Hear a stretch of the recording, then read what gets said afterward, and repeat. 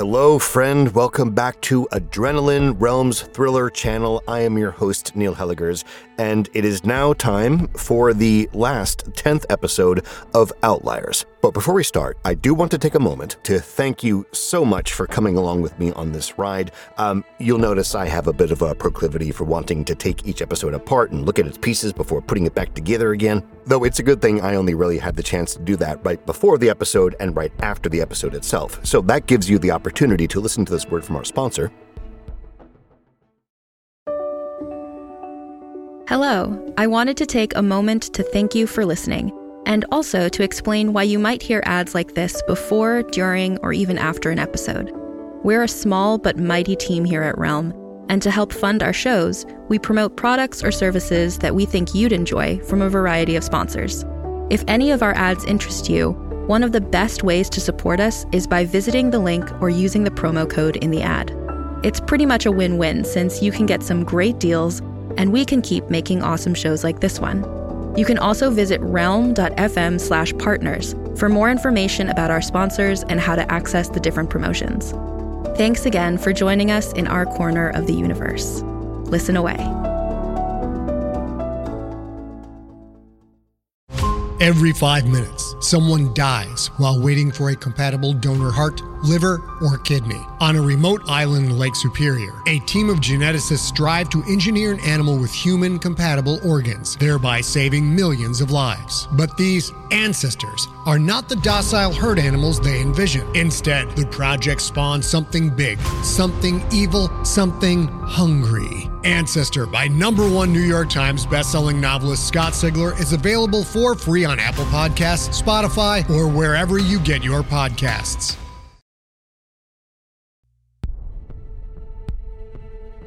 Do you know, as a little behind the scenes kind of thing, I don't even plan when the word from our sponsor happens. It just arrives and I just let it flow through me. That's the kind of host I am. I am just a vessel. Anyway, as I was saying, I appreciate the opportunity to talk with you about what makes a thriller or what makes a thriller great, but the most important thing to me is that you have the opportunity on Adrenaline to engage, to listen to these thrilling stories as put together for you on Realm, from the mind of Casey Wells, from the talents of Rory Culkin, and the production staff bringing it all booming together for you. And what is, as we have agreed, is the core of the thrilling experience is that you, my friend, are thrilled. So to that end, I bring you now episode 10 of Outliers. Enjoy.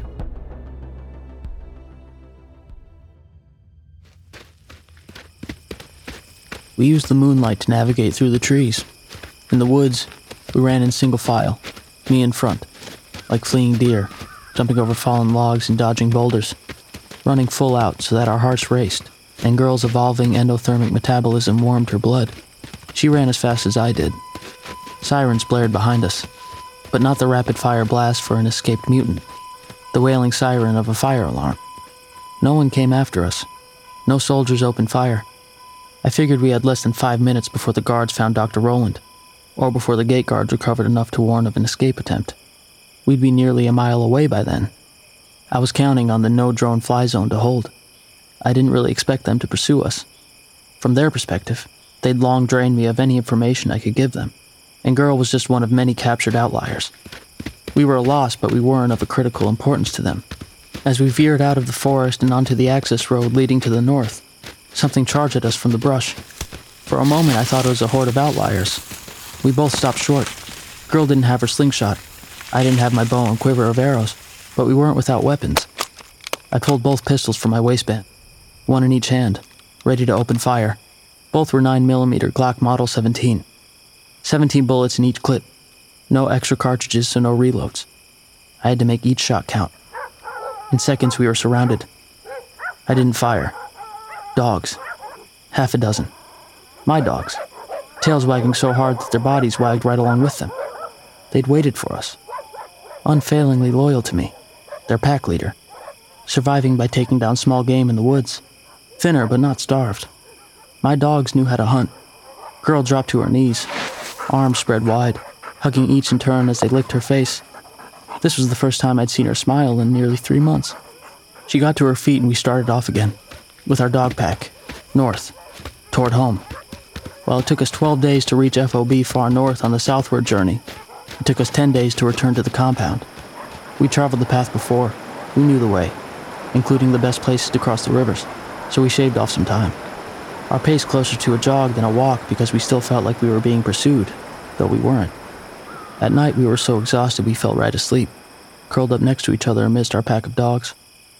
Girl and I didn't talk much the entire journey, though one night I knelt at her feet, and I told her I was so very sorry. She took my face in her small hands, tilted my chin so I would look up at her. "It's not your fault. We both wanted to embark on the journey." But that wasn't what I meant. "I'm sorry I couldn't free you sooner." I didn't have to explain myself. She knew I did the best I could. She knew I had to win their trust before I could engineer our escape. She didn't condemn me. I condemned myself. Girl had surgery scars on her body, over her abdomen, on the base of her neck, on her skull, at the base of her spine. Exploratory surgery by the research staff. No anesthesia since they were curious about the specimen pain scale. She didn't want to talk about it. I stood up and held her in my arms. Had I known about this before, I would have killed them. All of them. On the 10th day, when we turned off the highway and headed down the access road to the compound, we could see the livestock in the meadow. The cows, the goats, the sheep, all grazing.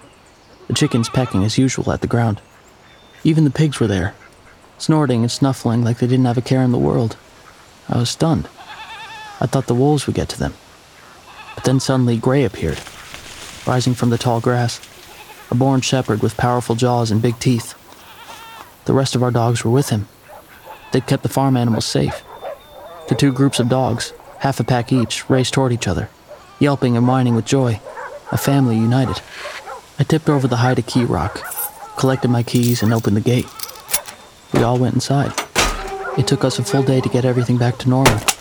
Chop firewood, build a wood pile, herd the animals from the fields into the Quonset hut barn, feed them all, light the hearth fire in the bunkhouse. Lots to do. It felt good.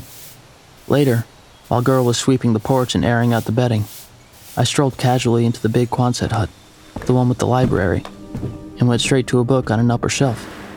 It had a dimpled, leather-like cover with the title written in gold, in Latin. I didn't know what it translated to because it never mattered. It wasn't really a book.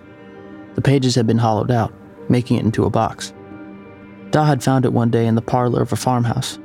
He told me he'd been drawn to it because it looked out of place. The farmer who'd lived there had only almanacs and a collection of Louis L'Amour westerns, so that's why it snagged his attention. A book in Latin? The farmer kept cash stuffed in there, about $1,500 in bills, which Da just let flutter to the floor. Currency was obsolete, but he took the book. A novelty, he said. There it was, up on a high shelf. I needed my ladder to get it down. I sat by the window to open it, so I could listen for the broom straw scratching across sun-bleached wooden boards as Girl swept, the dogs panting contently nearby. The book box wasn't empty. The first thing I saw was Da's keycard identification, still on its lanyard. Dr. Edward Allen Sanborn, Director, Research and Development, VTB Laboratories. Underneath was his wallet, driver's license, a couple of photographs of who I assumed were his wife and daughters and grandchildren. $52 in cash. A receipt for a gasoline purchase, the day before the change. And at the very bottom, a memory stick, a flash drive, a thumb drive, 3 inches long, hard plastic, black and red, embossed, VTB. I knew what it was. I could guess what information it contained. I knew how valuable it was to the government, to the military, and to the scientists who were entrenched at FOB far north. I used a hammer to smash it, pulverizing the plastic as much as I could, crushing the metal, flattening it like I did the tin on my arrowheads. Then I threw it into the hearth fire and watched as it burned and melted down to nothing. I didn't tell Girl what I'd found, or what I'd done. Not right then. A few days later, when we were seated around our outdoor campfire after we'd eaten, after we fed the animals, I told Girl everything that Da had told me the day he died. I let her know in no uncertain terms who he was and what he'd done. I left out nothing. When I'd finished, she didn't say a word. She wouldn't look at me. Hours passed.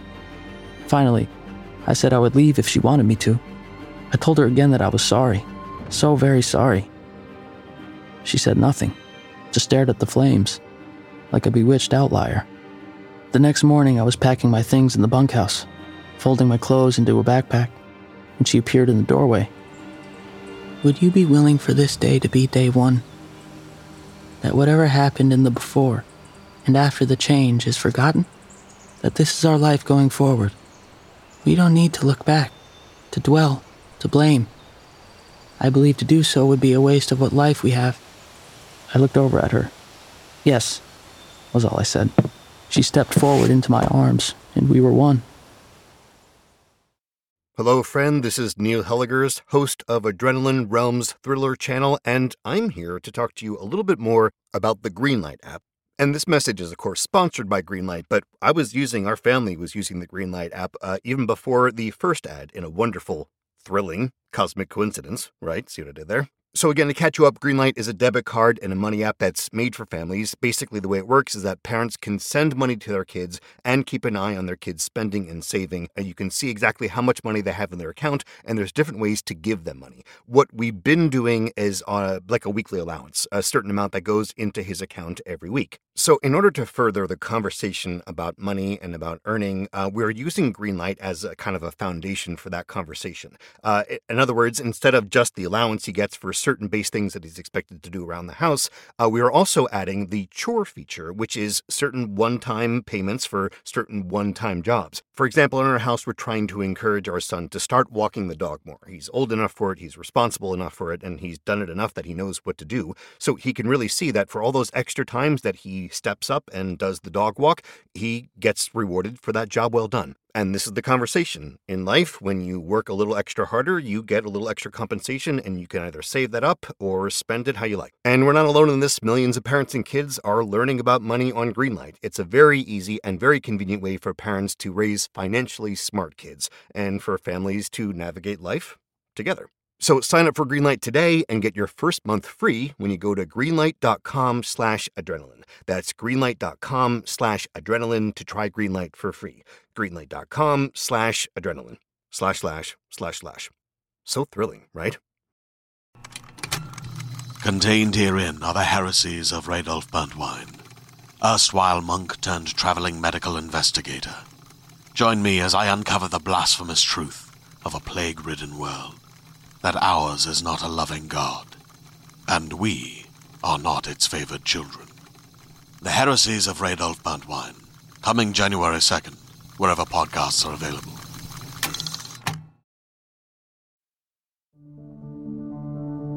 Girl and I figured we'd have at least a couple of decades before the first wave of exploratory scientists ventures into the contamination zone. I'd planted the idea of a century-long contamination. I like to think they bought it. We built a new cabin closer to the stream so that we could hear the water gurgling when it wasn't iced over. Erected it from the wood we transported from the sawmill. We used the truck and our precious gasoline, but it was worth it. We also constructed a wide wraparound porch so we could sit outside in our rocking chairs whenever it's warm enough.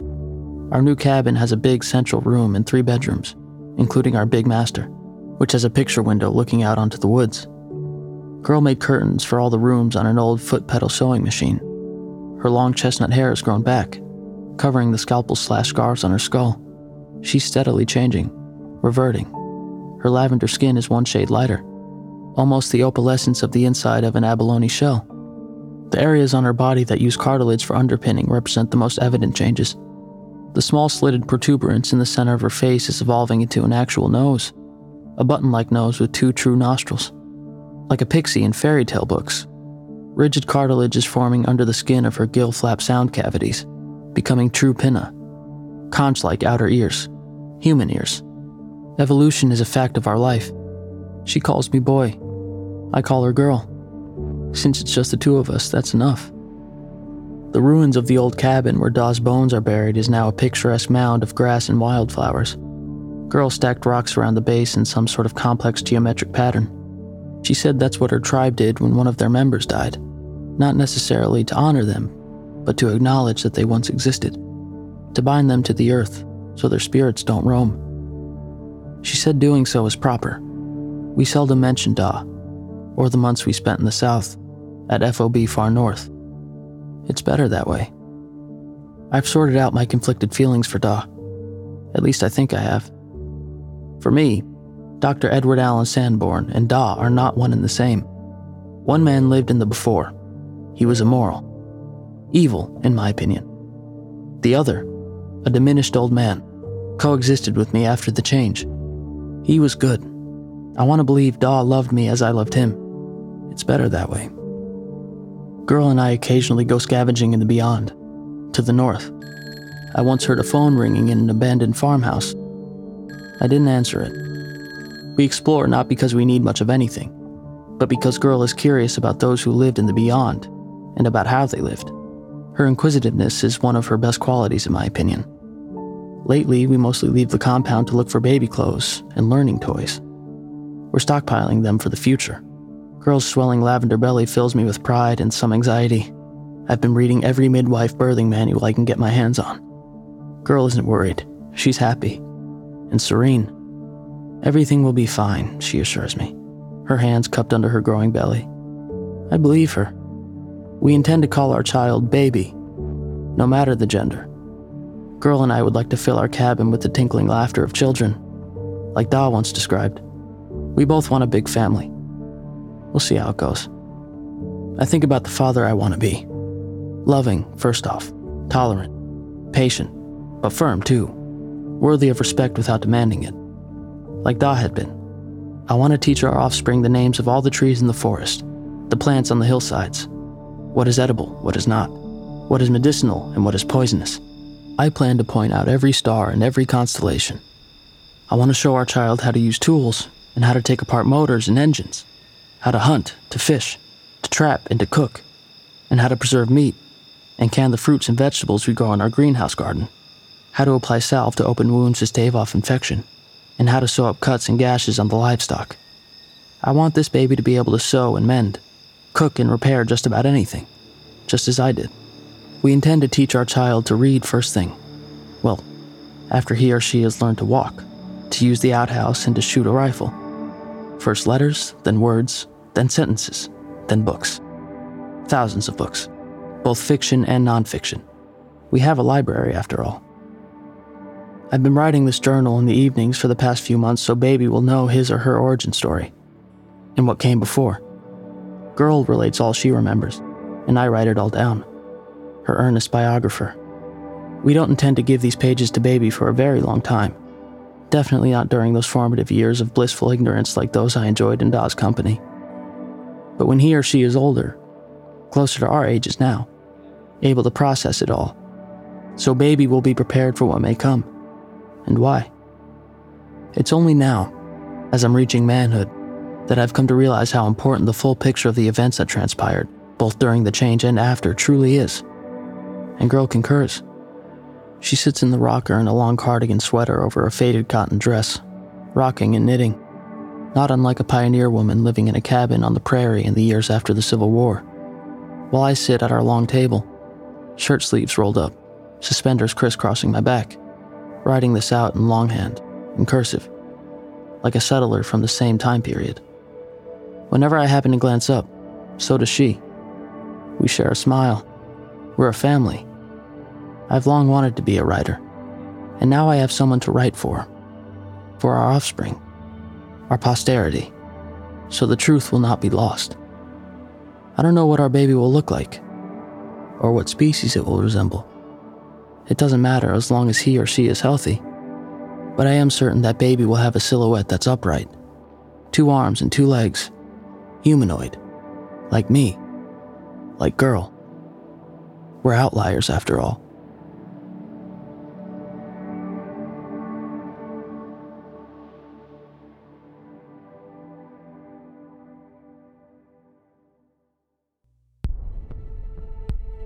Okay, so new concept. Follow me here for a second. Whereas most of this season of Outliers contained all the stuff that we love about thrillers in terms of action, escapes, revelations, apocryphal science, all that, counter-espionage, all that stuff, right? What I love about where Casey Wells took us in the end is this real place of comfort and hope. and so cozy, right? Right down to the long cardigan sweater and a rocking chair. I think we all want that. So here's the concept. When you have a thriller and you have the elements that comprise a thriller, when you ground that at the end in comfort and hope, and you see what has been achieved, boy and girl have been through so much, and they have earned this solitude in the North and beyond, and who knows. So this very satisfying conclusion only heightens the thrills from before and leaves us wondering what's going to happen next. They're all outliers now, after all. There's a lot of possibility there. So, speaking of possibility, it is possible, nay, actually the case, that here on Adrenaline on Realm, we have so much more for you. Thrillers of all sorts of different stripes, just waiting to be released out into the wild, and then contained, and then released again to have a satisfying conclusion, right?